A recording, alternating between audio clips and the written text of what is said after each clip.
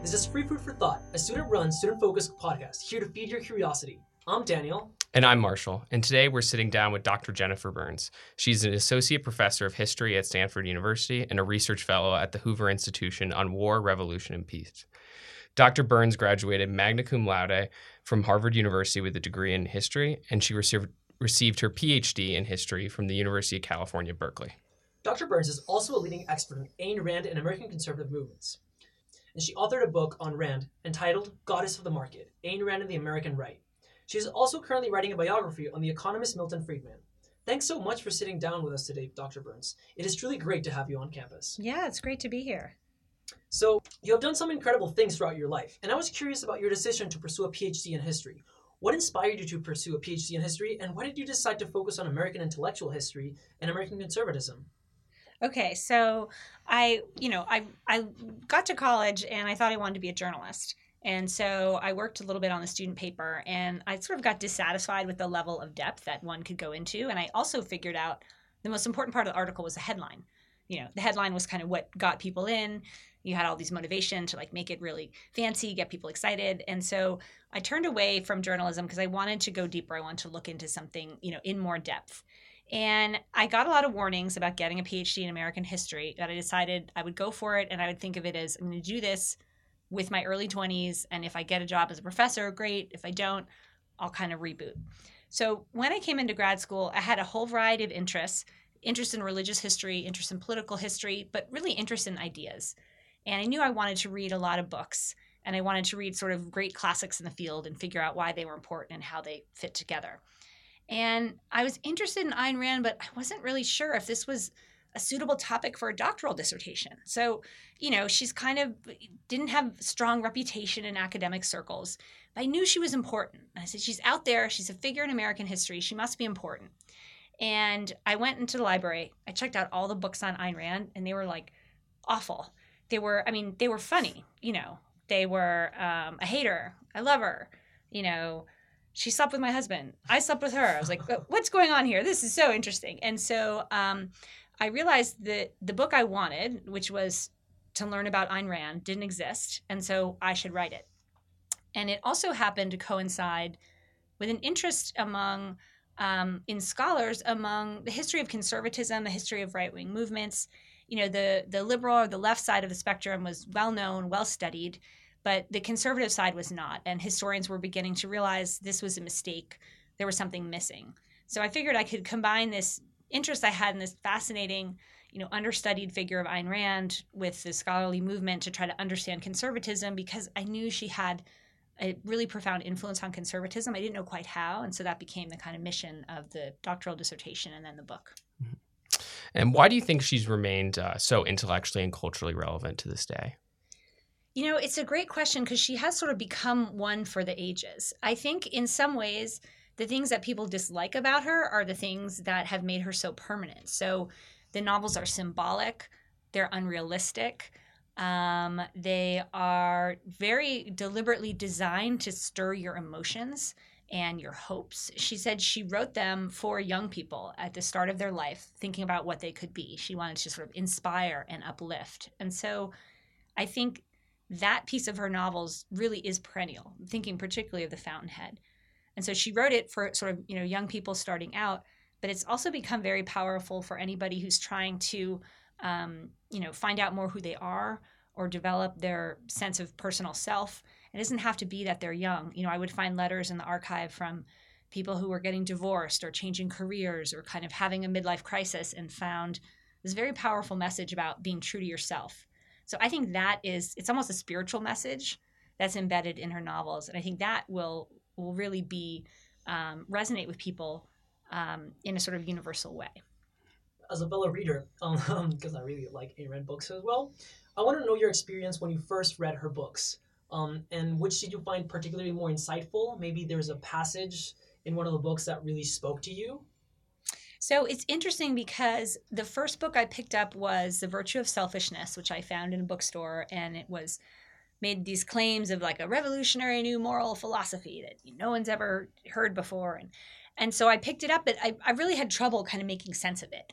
And so then I put it back down. And then I read The Fountainhead, and again, I had trouble making sense of it. I was like, I know she's talking about something and someone, but I don't quite know what. And so I was really frustrated with it because I also had this, at this point in my life, I had this sort of personal vow that if I start a book, I have to finish it. And so I flogged my way through this whole book, sort of feeling frustrated with it. So, but it stuck in my mind. So I think it really was a curiosity that this book is working on many levels, and I can feel it kind of working within me, but I don't quite know. So I was almost like resisting it. When I went back and started reading her work, I think actually her favorite novel of mine is We the Living, which doesn't get a lot of press, and it's her first novel, and it's sort of it's based on her family's experience living through the Russian Revolution in the immediate years after the revolution, and the sort of fall of a bourgeois family and the different tensions between these two families, and sort of how they accommodate to or try to resist the communist regime. So I always tell people to read that one because it has a lot of her messages, but it also has a great story, plot, and characters. Her later work tends to get very heavy-handed, and it's too much for a lot of readers, but I think We the Living is more accessible. Plus, it's this sort of portrait of, a sort of a tragic moment in Russian history, and I think it's very compelling. It's very interesting. And I mean, those ideals and those values that are portrayed in the book are certainly really speak to you in a way that you really get to understand. But I also wanted to ask if there was a particular part of her ideals or her idea of objectivism that you personally disagree with. What I think is missing from Rand is it's a beautiful vision of sort of self-actualization, but people really are social creatures. We want to be in relationships with other people. We want to care about other people. We want other people to admire us.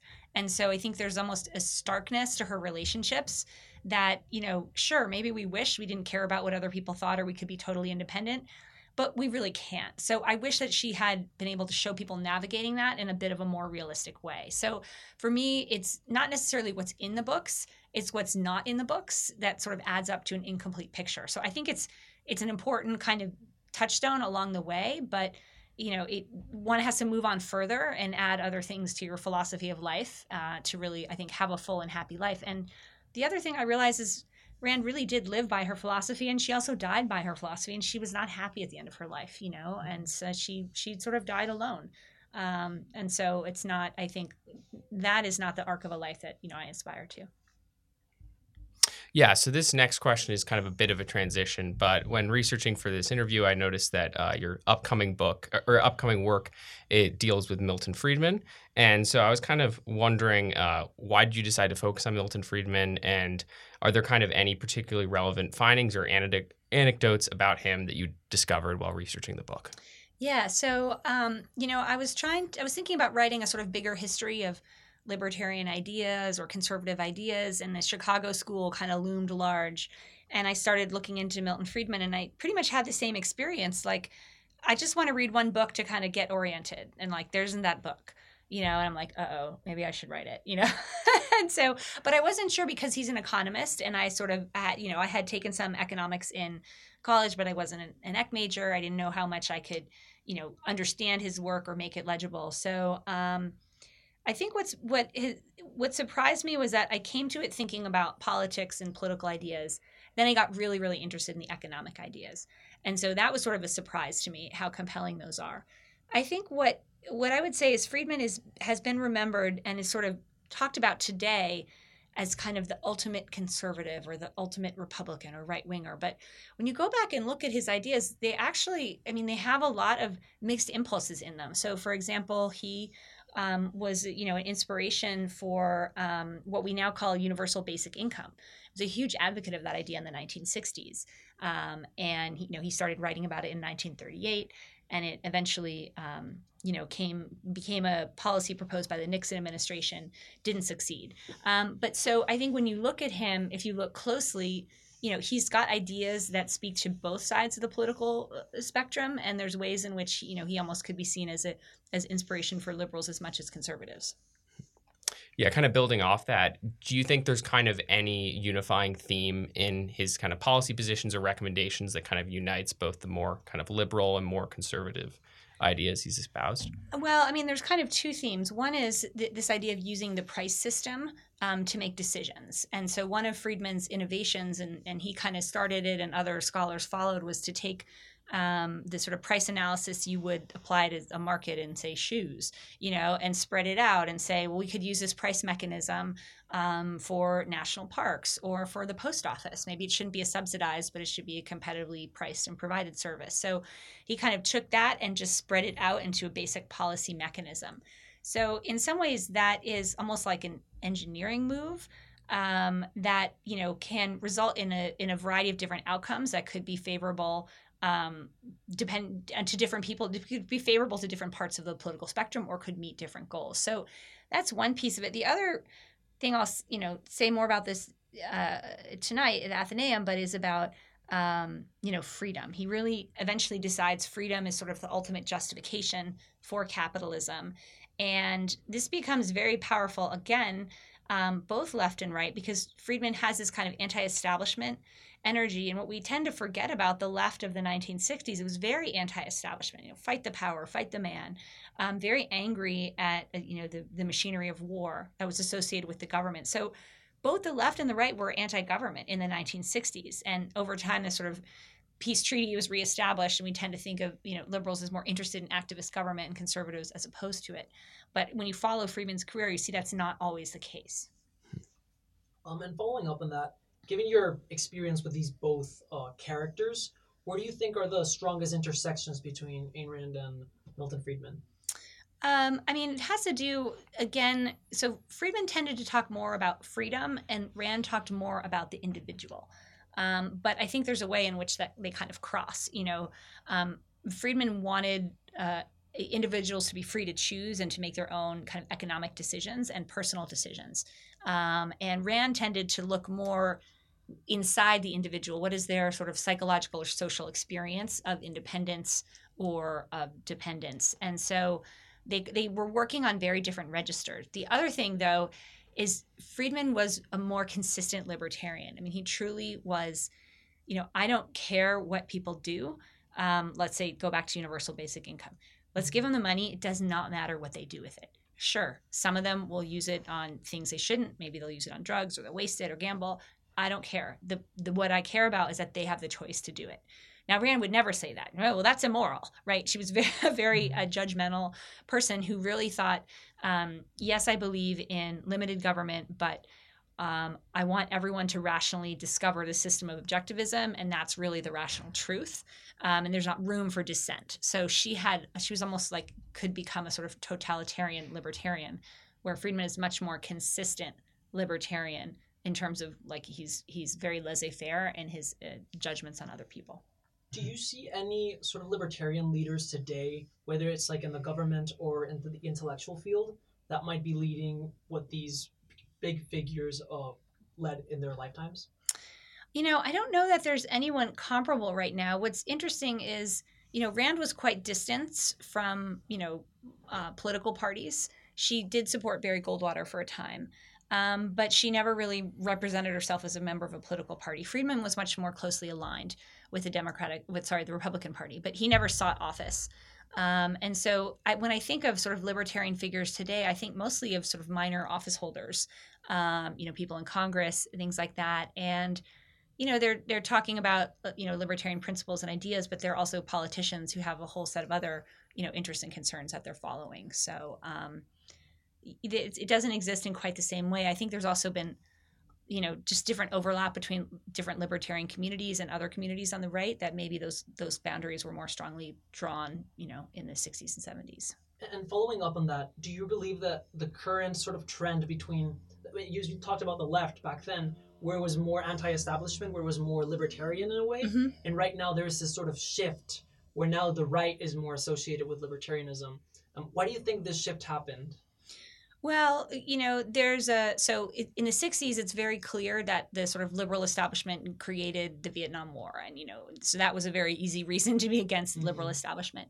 I think what's happened now more recently is a sort of distrust of expertise and a sense that some of the major institutions, be it the media, the government, have been captured by sort of liberal experts who aren't really experts, but are using these claims to expertise to kind of enshrine their intellectual or cultural dominance. You see some of that, decades ago, but it's become much, much sharper, and it's sort of extended to an overall critique of expertise.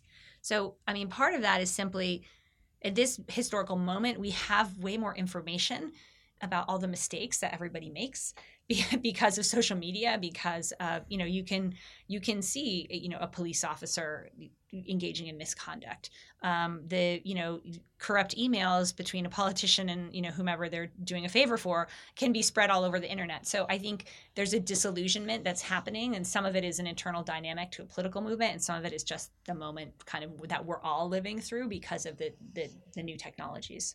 For sure. Yeah, one kind of final question we had was, I noticed when conducting research for this interview and during this talk that you seem to conduct a lot of research kind of at the intersections of religion, political movements, economics. And so I was wondering what unique value and insights you see in researching the intersections of fields. This is something CMC kind of really prides itself on. So I was curious what you thought of that. Yeah, I mean, I think what's been really interesting for me is, as a historian coming into economics and trying to learn a new field, and then also seeing how it's evolved over time historically, where I don't think many economists know that.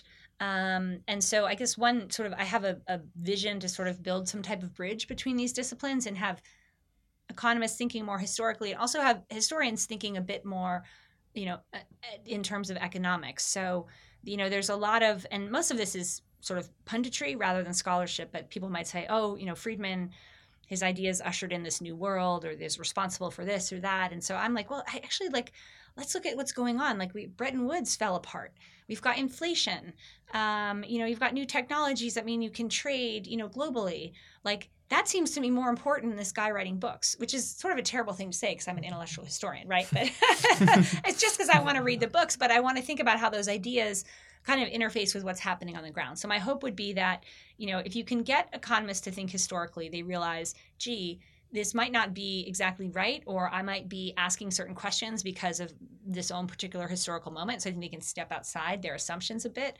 And then for historians, I think we get closer to understanding historical change if we look at some of these structural forces that we're really, historians at this moment are not trained to look at those so much. I think there's been a real, bifurcation of the fields in the late 70s. And so we're kind of telling stories that I don't think are as accurate as they could be. And then I think that sort of the field of economics sometimes thinks it's got all the answers without realizing that like everyone's been thinking that for the past, 100 years, and the field's been changing. So, Well, thank you very much. Unfortunately, that is all the time we have for today. But thank you very much for joining us. And to all our listeners, remember to stay hungry.